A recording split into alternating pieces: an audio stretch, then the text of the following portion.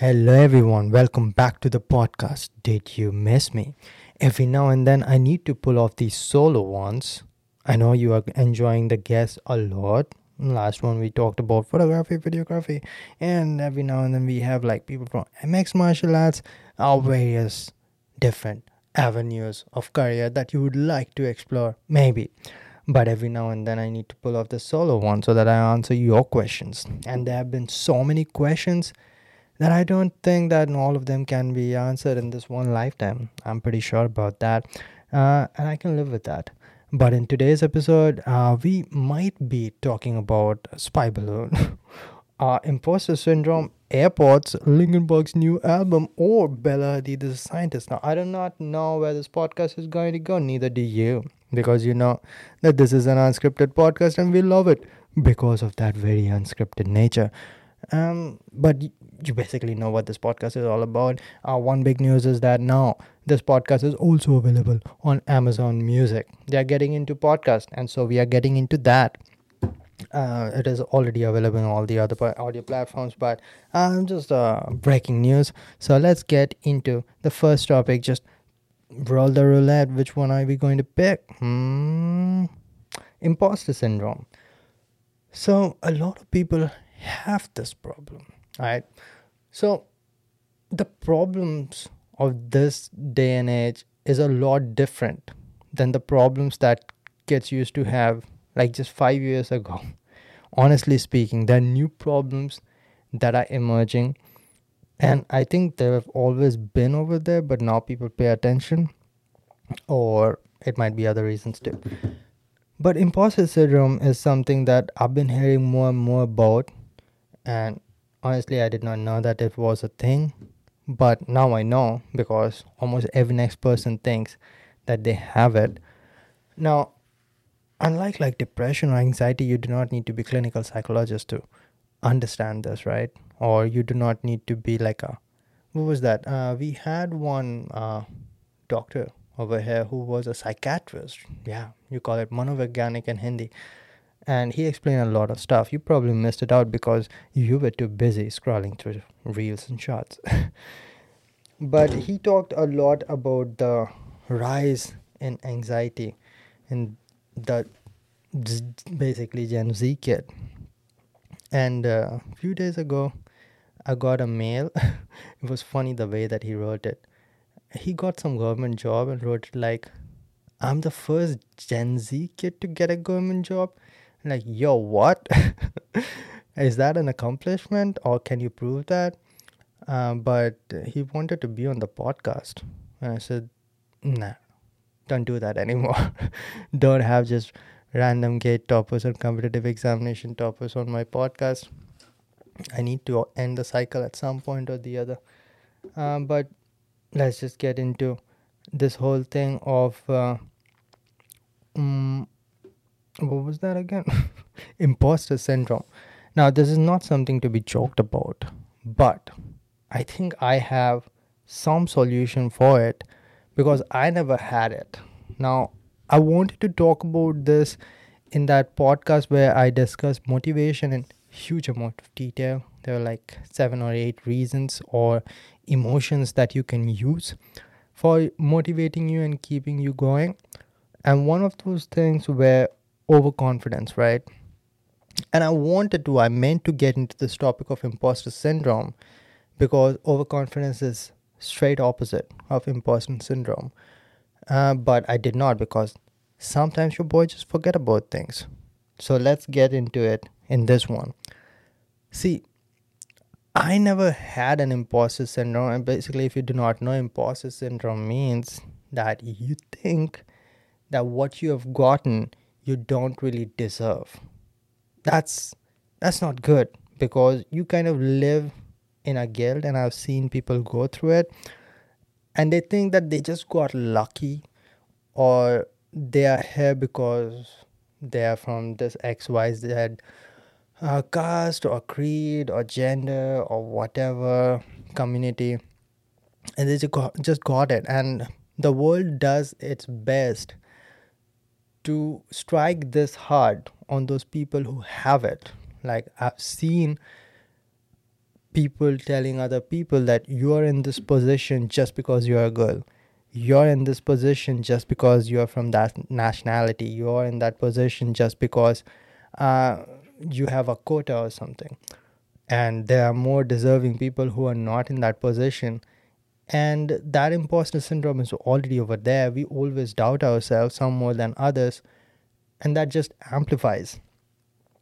But if someone comes to me and says that, dude, you don't deserve this, I would be saying, yeah, no shit, I don't deserve it. I deserve much more. I don't get the things that I deserve. So I have to settle down with this. So that's a complete 180 of the imposter syndrome, that is overconfidence. Like, there are people who would always be thinking not that they don't deserve the things that they have, but they deserve much more, and they do not even get that. So I do not know what you're going to call that. What is going to be the opposite of imposter syndrome? I don't even know, man.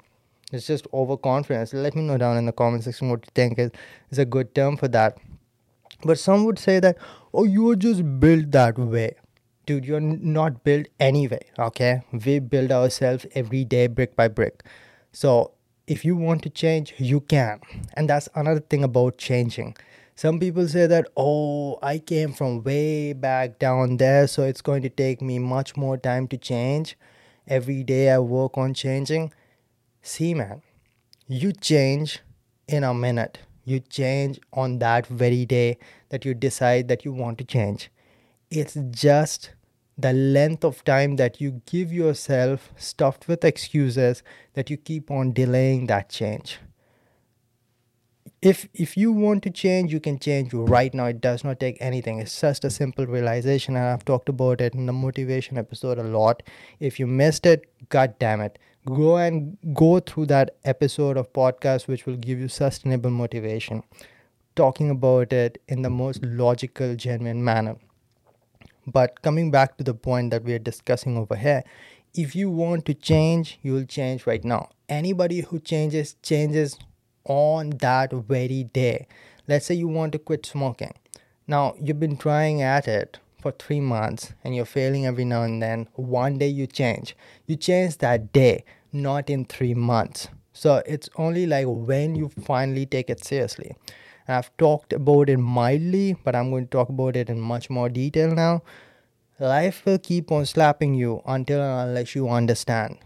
And it depends on which day you say, enough is enough, I'm going to change now. So if you want to change, you can change with this podcast.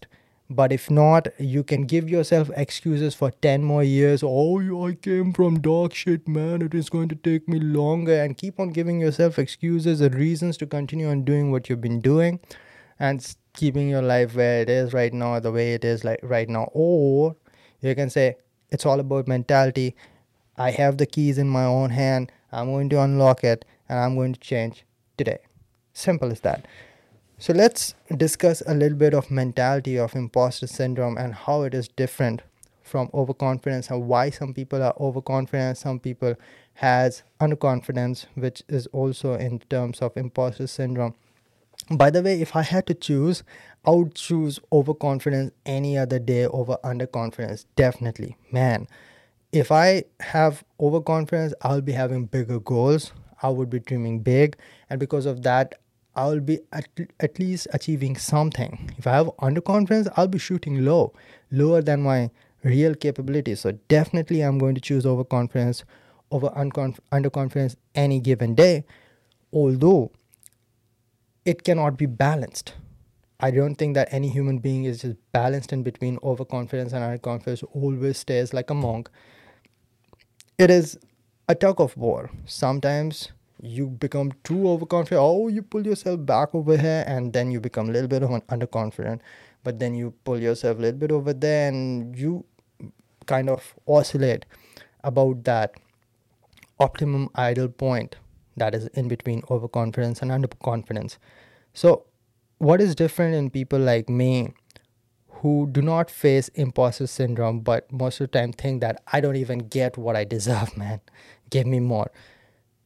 It's just a mentality. Just like I said, there's a tug of war. there's always a war in your head between what you should be thinking like and all the other thoughts that are moving you on the other direction. Like, there's a thought that comes into my mind, oh, I don't think I deserve this. I just got lucky and that day went well. And so I got selected in BARC. But if it would have gone any other way, I would not be over here. I just got lucky.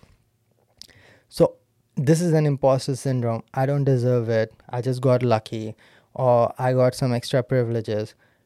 And the difference is how we react to it. So the same thought process can go in my head as well and your head as well. Let's say I am overconfident and you're underconfident. The exact same thought process happens in both the minds. The difference is how I react and how you react. So when this thought pops into my head, oh, I don't deserve it, I say, fuck that. I deserve much more. And that thought that fights that and says exact opposite to that and contradicts that thought is way stronger, or I fight longer this to say that no, I deserve way more. I worked so hard. These are the reasons. I start talking about the reasons, what I've done, what I've been through, how hard I work right now, and what all I have sacrificed for what I have right now. And same thing is that if that goes into your head, just an example, and you start thinking that, oh, that other guy also said the same thing. Oh, that girl 10 years ago also said the same thing. My father growing up said the same thing. And you start doubling down on that negative thought. And soon it's getting worse and worse. It's downward spiral. The worse you get, the worse the thought gets, the worse you get, and you know how it goes.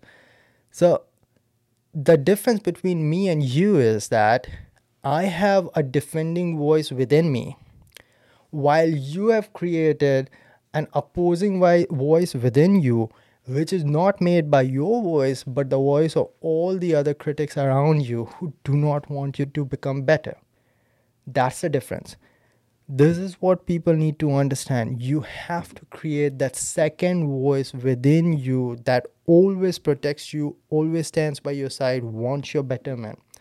You have to do that. A lot of people look for confidence and they seek it from their external sources. They seek it from their family, they seek it from their like boyfriend or girlfriend, they seek it from their husband or wife, they seek it from their brothers and sisters, they seek it from their friends. A lot of people just make friends so that there are people around them who will be supporting. I do not know what kind of utopian world that is, but boy, that movie shit does not work in real life. This is how real life works. People around you generally do not want you to grow. Nobody wants to see you become better than them. What are you talking about? What kind of world are you living? Or are you living in a fairy tale?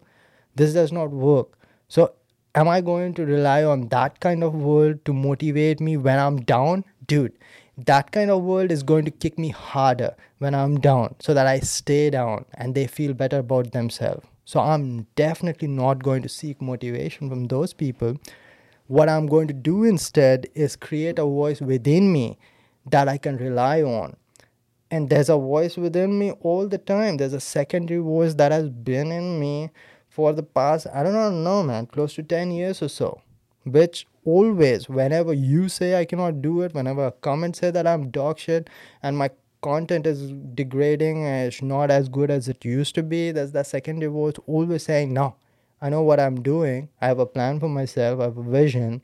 And all those XYZ array of reasons of why I'm correct. And now that is not to be mistaken by a grandiosity that I'm always praising myself. That way you never become better. You have to have a critique within yourself as well. That is important. But you need to understand that you cannot criticize yourself to the point that you do not want to work. You do not want to praise yourself to the point that you do not want to work either. But both of those in an optimum level or moderate level or modulated level should be within you. You cannot rely for these things from external sources. So think about creating that voice whenever next time you're down and you think that, oh, I wish that there was someone else who would right now support me, sympathize with me, and give me a shoulder. Instead of that, just create that voice within you. It is important for you because otherwise every other person is temporary. They're not always going to be over there. Trust me, man. Even if they are with you, let's say they're like your life partner and they're always there with you, they're not always there with you. Just before you go to sleep and you're lost in your own thoughts, they're not there with you. You're giving an examination, you're not able to solve problems, and those negative thought comes, they are not there with you. An instantaneous problem appears, they're not there with you. You have to have that second voice within you who is always with you. And that's what you need to start working on. That's the difference between overconfident and underconfident people. That secondary voice has become so strong that they don't let anyone else say anything bad about them. Not in a bad manner, obviously. Otherwise, you get a dictator, man. Yeah, man. I just know how things should work. So what I'm going to do is slaughter a cast of people or something. So obviously not. I hope you get my point. If you don't, the comment section is open for you, son. Now, that's too heavy of a talk for starting a podcast, which is supposed to be chill. So, next we are going to talk about, let's get into this one, the Chinese spy balloon, man. Again, I'm going to use the power of Google. All right? So, spy balloon, the most official or the highest level of news channel, I'm just going to pick it out. Let's listen to CNN. So, Pentagon releases the selfies taken by US pilot showing the Chinese spy balloon in the air. So, what do we have over here? The US Defense Department has released a selfie taken by the cockpit of U-2 spy plane as an airman flew above it. So, okay. So, it is like a satellite, right? That's a satellite on a balloon. So, what would you want to do with a satellite on a balloon when you have 10 times better satellites right there crossing United States of America like 10 times a day? Why would you throw it on a balloon? But anyways, let's just read more. The selfie taken by the pilot shows the shadow of the aircraft on the balloon and a clear image of the balloon payload. This is stupid, man. I don't think that any country needs to throw a goddamn balloon in 2023 to spy over another country. Everybody knows that there are satellites all over the place. Every country monitors every inch of soil of every other country. That's how they found out about those atom bomb tests of India back in what, Pokhran? When was that? 1990 something. Yeah, definitely 96 or something, right? That's how you figure it out. You know everything, and that was like 1990s. This is 2023.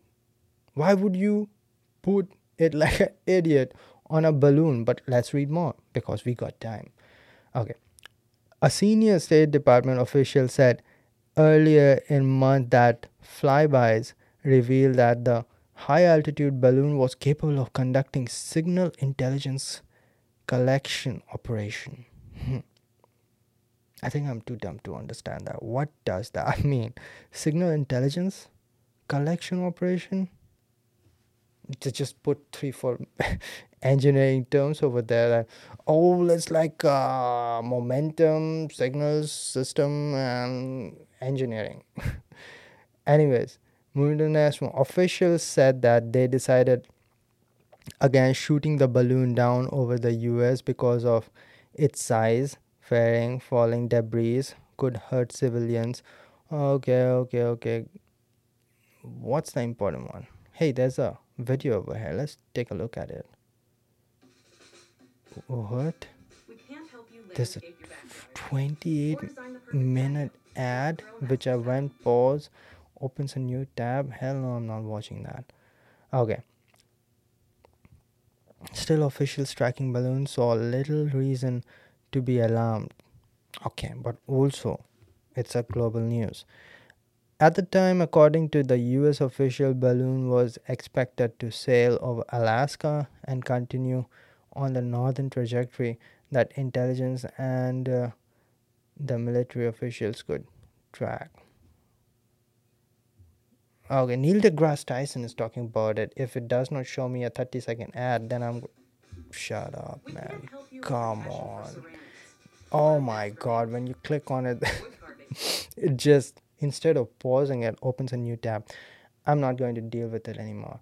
But I am going to listen to Neil deGrasse Tyson somewhere on YouTube because I do not have to see ads. Payment decline. Maybe I will have to see ads very soon on CNN, so I can completely trust it. They're bragging about flying over the U.S. What's your reaction as you hear this whole story? Don't you just fly planes over the US as well, man? Shit. Watched this unfold. By the way, if you lift balloons high enough from the west of the United States, that's what they will do. Wind does that for free.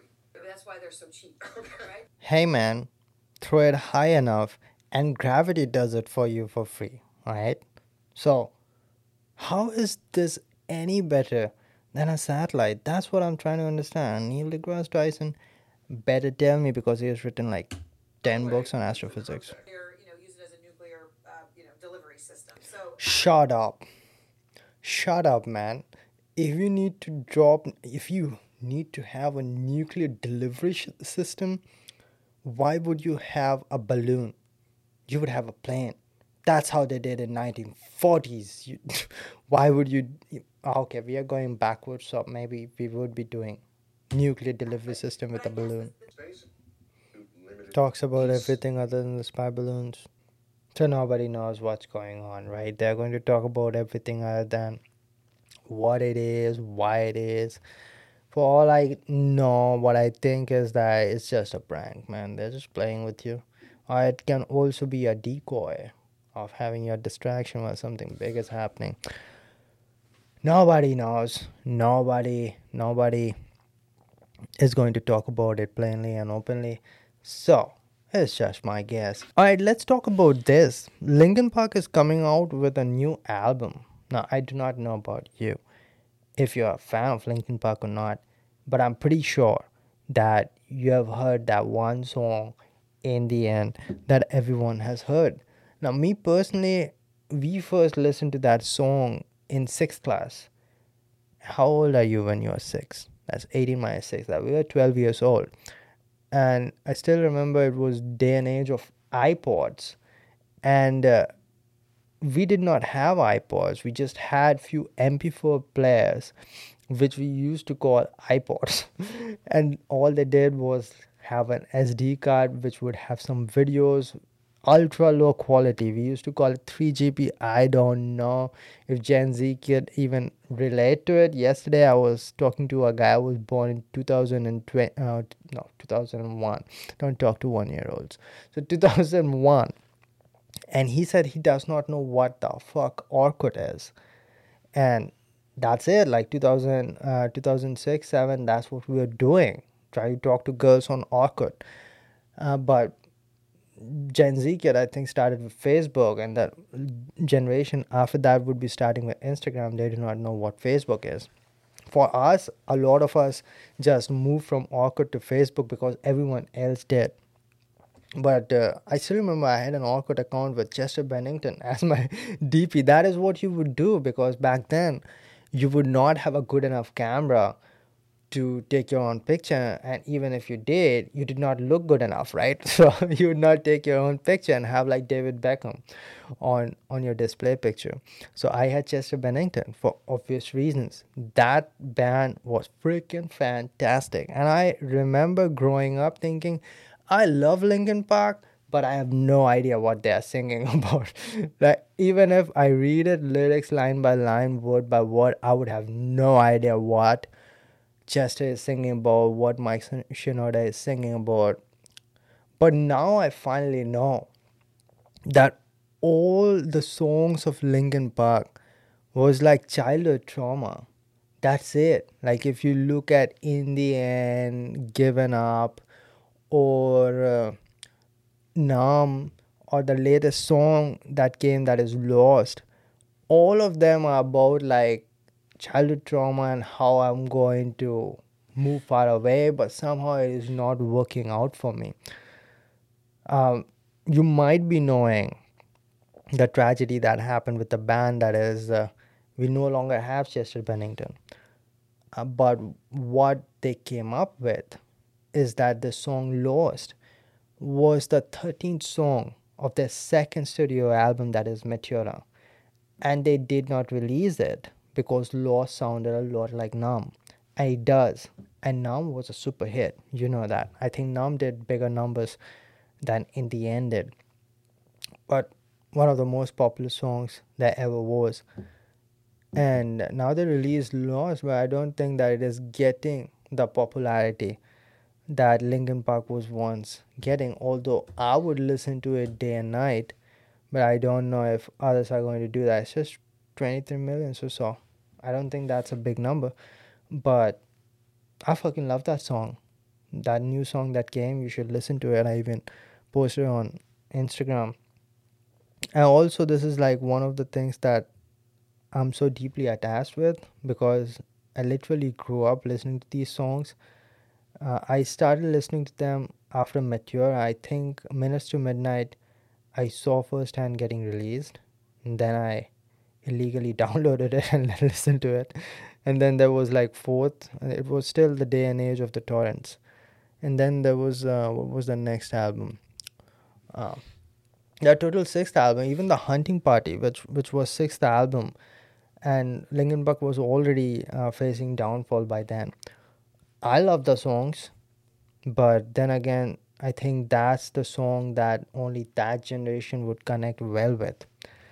And they are coming back with few of the songs that were made but not released. You know, these artists like make hundreds of songs and then release 10 of them.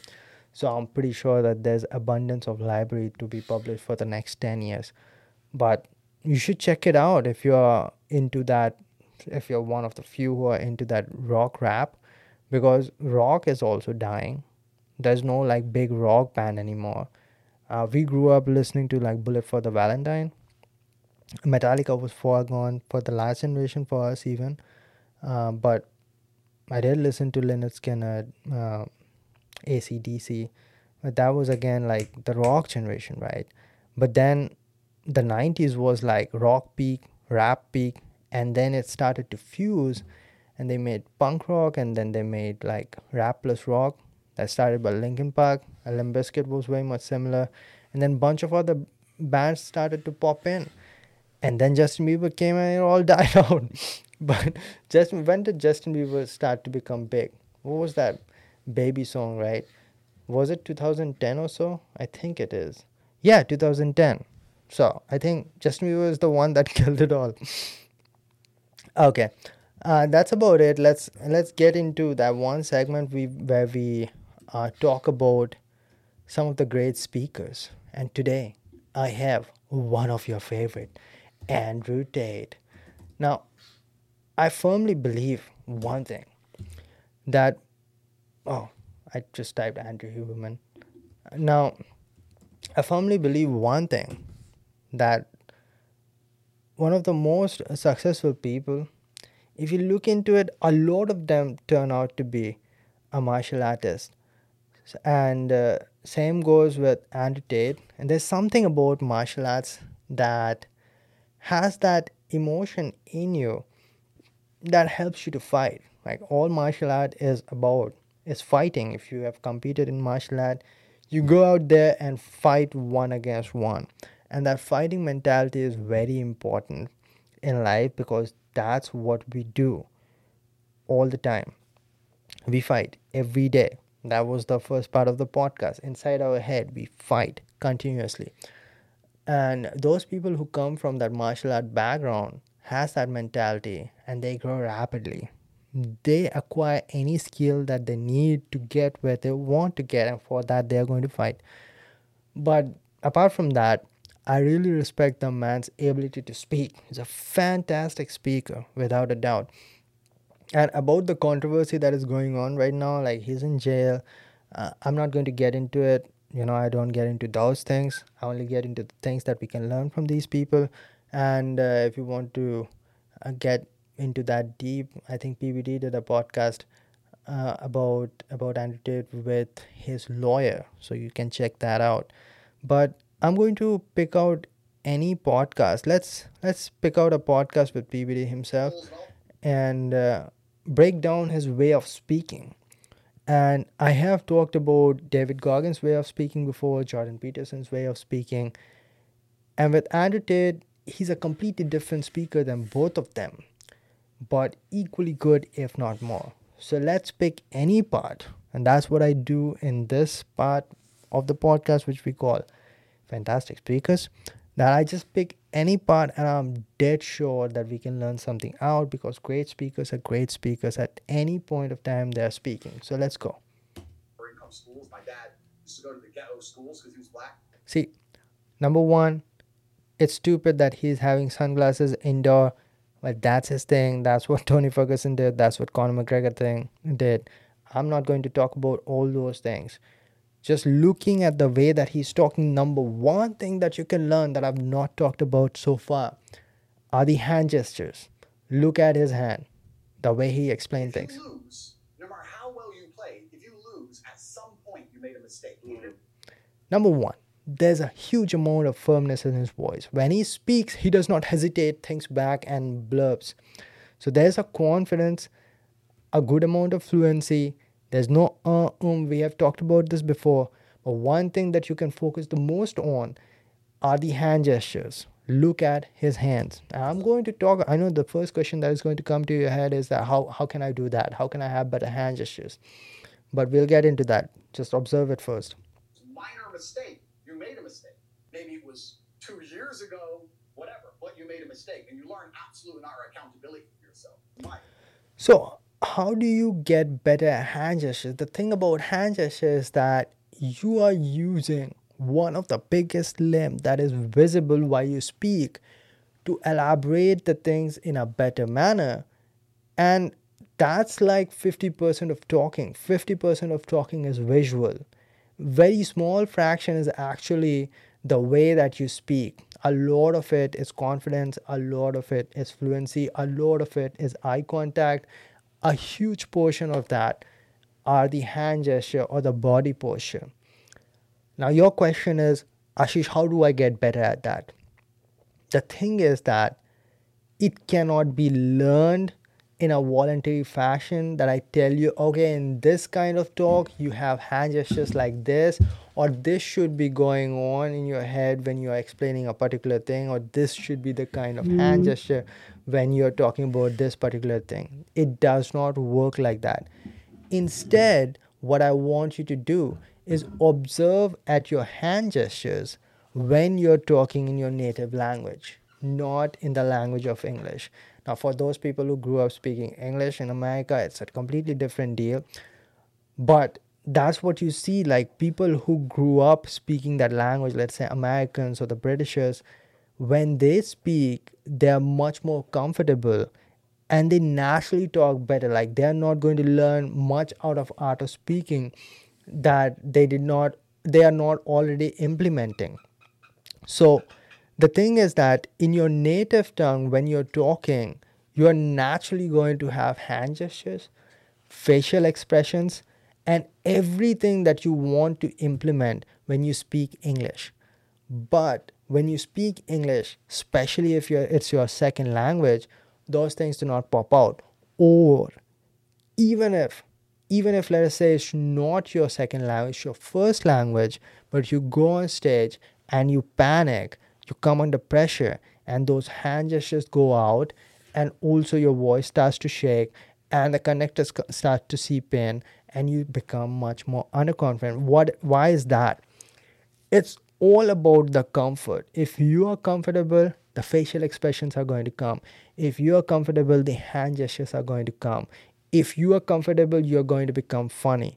If you are comfortable, you are going to be able to express yourself like you would express anything in front of your friends. The reason why you could talk so much in front of your friends or your parents or the people that you grew up with is because you are comfortable in front of them.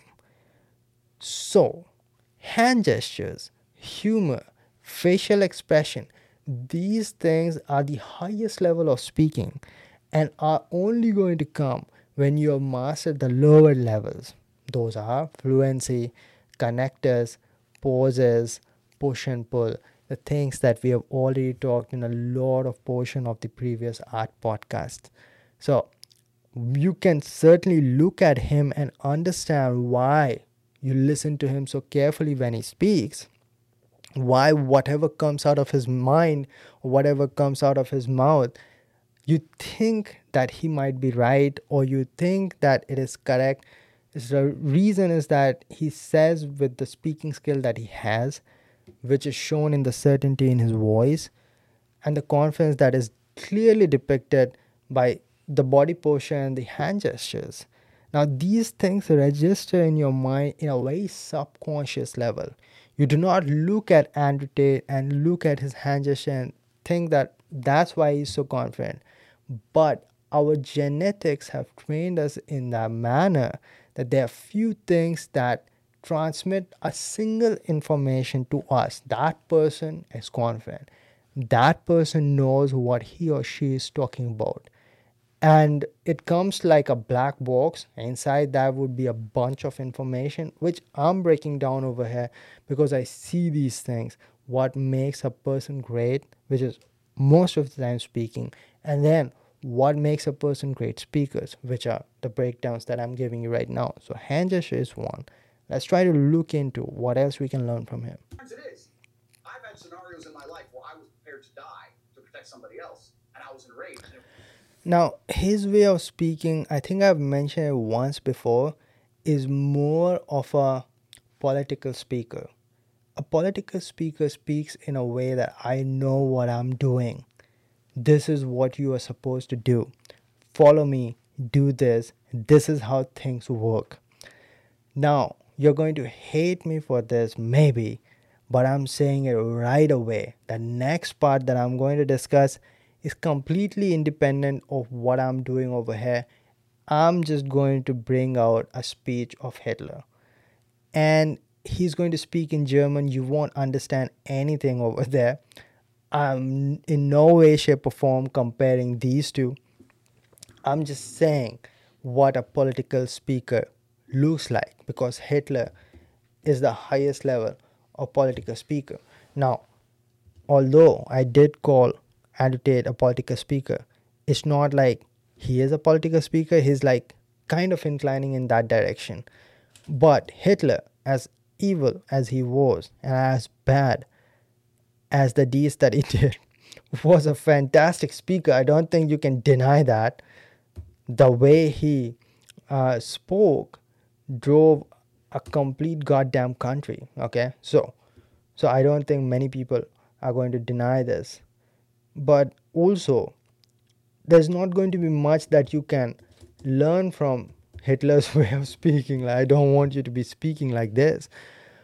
But what I want you to see is that what can happen when someone speaks like this. Okay. Now, what I'm kind of doing right now is breaking down Hitler's way of speaking. Just picking up any random speech. Okay. Now, understand what goes in a human's brain when someone talks like this. Okay, I'm even going to turn off the subtitles. We don't need this. See the amount of emotion that he's exerting through his voice. He is an emotional speaker over here, and that is something that the audience can connect with. He's putting every last ounce of energy because that shows that he is there for the people. He's there exerting that much energy to show people that this is what you're supposed to do. This is something that is better for you. So he's bringing that energy. Look at the amount of energy that he's putting. Look at the emotions on his face. that much amount of energy and emotion, people are going to think that you are doing this for them, and thus they want to get behind you. So the biggest dictators that this planet has ever seen, they're all great speakers. It's impossible to rile up a crowd until unless you're a great speaker. And speaking is the oldest profession. Politics is one of the oldest profession. Julius Caesar did. Mark Antonio, what was that? Marcus Antonio, whatever. I'll just put the name over here. So all the great leaders, all the terrible dictators, they were all great speakers, and this is what they did. Number one, they showed people that they are the solution, and then they got behind that. They showed it through their speeches that I know the way, and there's a confidence in their eyes, even if it is fake, even if they have just brainwashed themselves to believe it in a way that it looks real, but they tell people that I have a solution. And that's what most of us want. We want that one man to stand up to solve all our problems. That is deep within our DNA. And that man goes and says that I have a solution, and then talks with that amount of confidence, with that much amount of energy, with the hand gesture. God damn, that moves a country. So this is like from 1935. Comments are turned off. How disappointing. Let us pick any other one. By the way, this movie Downfall, you gotta check it out. It's freaking fantastic. 100% in German, but one of the best acting that you're ever going to see. Alright, the same speech. So I guess Hitler just had one speech which is on tape, I guess. Can we find any other? Look at that energy. Man, who knows? He might actually wanna he might have actually believed all of that. That's the thing about dictators, man. See, all the dictators want to control the population, right?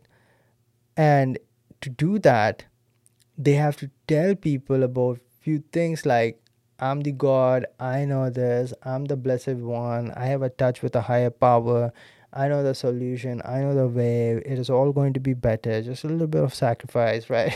So they say all of these things. But the thing which is about humans is that we can't say something again and again for years without us believing that ourselves. So that's what happens to 100% of dictators. They start believing in their own propaganda. They all start saying that I'm the god, and they all end up believing that I'm the god. That's what happened to Napoleon. That's what happened to probably Hitler. They're bound to believe on what they say. So somehow it turned from I'm going to talk about speaking skills to what are dictators talking about, and what is the thought process of dictators and also civilians. But I hope you enjoyed the podcast. There are a lot of other things that I can talk about. I was also thinking about like breaking down few of the good TV series and movies, like good ones, like seriously good ones. Like the very few TV series that I liked were Band of Brothers, Chernobyl, and that's pretty much about it. Like any TV series that lasts more than a season, it's probably just a cash grab. They're just going to keep on stretching it till eternity. But let me know if you would be interested in that or not. I need to get back to some of the science stuff. That spy balloon was not even close to that, okay? So, Spacecast is now merged with Ashish Talk, every other podcast is. And suggest it. Suggest it down in the comment section. Also, follow me on all the social media platforms, and audio podcast available in all the audio platforms like Google Podcast, Apple Podcast, Spacecast. Now, what was that? Spotify and Prime Music now, and then bunch of others. Link all down in the description box. Available. Ashish Ranjan Talk channel page is available on Facebook, Instagram, LinkedIn, TikTok, wherever. Links down in the description box. Go to my website if you want to book a personal telephonic consultancy. There's just a registration slot. You pick your slot, you pick your date. It's according to your convenience. There's a very good system now in place. New courses on the website like sustainable YouTube development, which has been kind of for a while. A lot of people have already enrolled. And then a podcast if you want to start your own podcast. Art of speaking course just dropped. It's mainly because now I'm having two kind of art of speaking. One where you get all the recorded lessons. If you want like personal level guidance, then you go for a higher program. But if you just want the techniques, tactics, it is 100% over there. Check it out. I'll leave all the links down in the description box. Hope you enjoyed the podcast. Some of the guests that are coming up, you're going to love them. Some of the familiar faces, guess who? And some of the new faces also. So stay tuned. Every week we are going to be over here to make your weekends better. Give the next week a newfound momentum. See you next time. Till then, bye.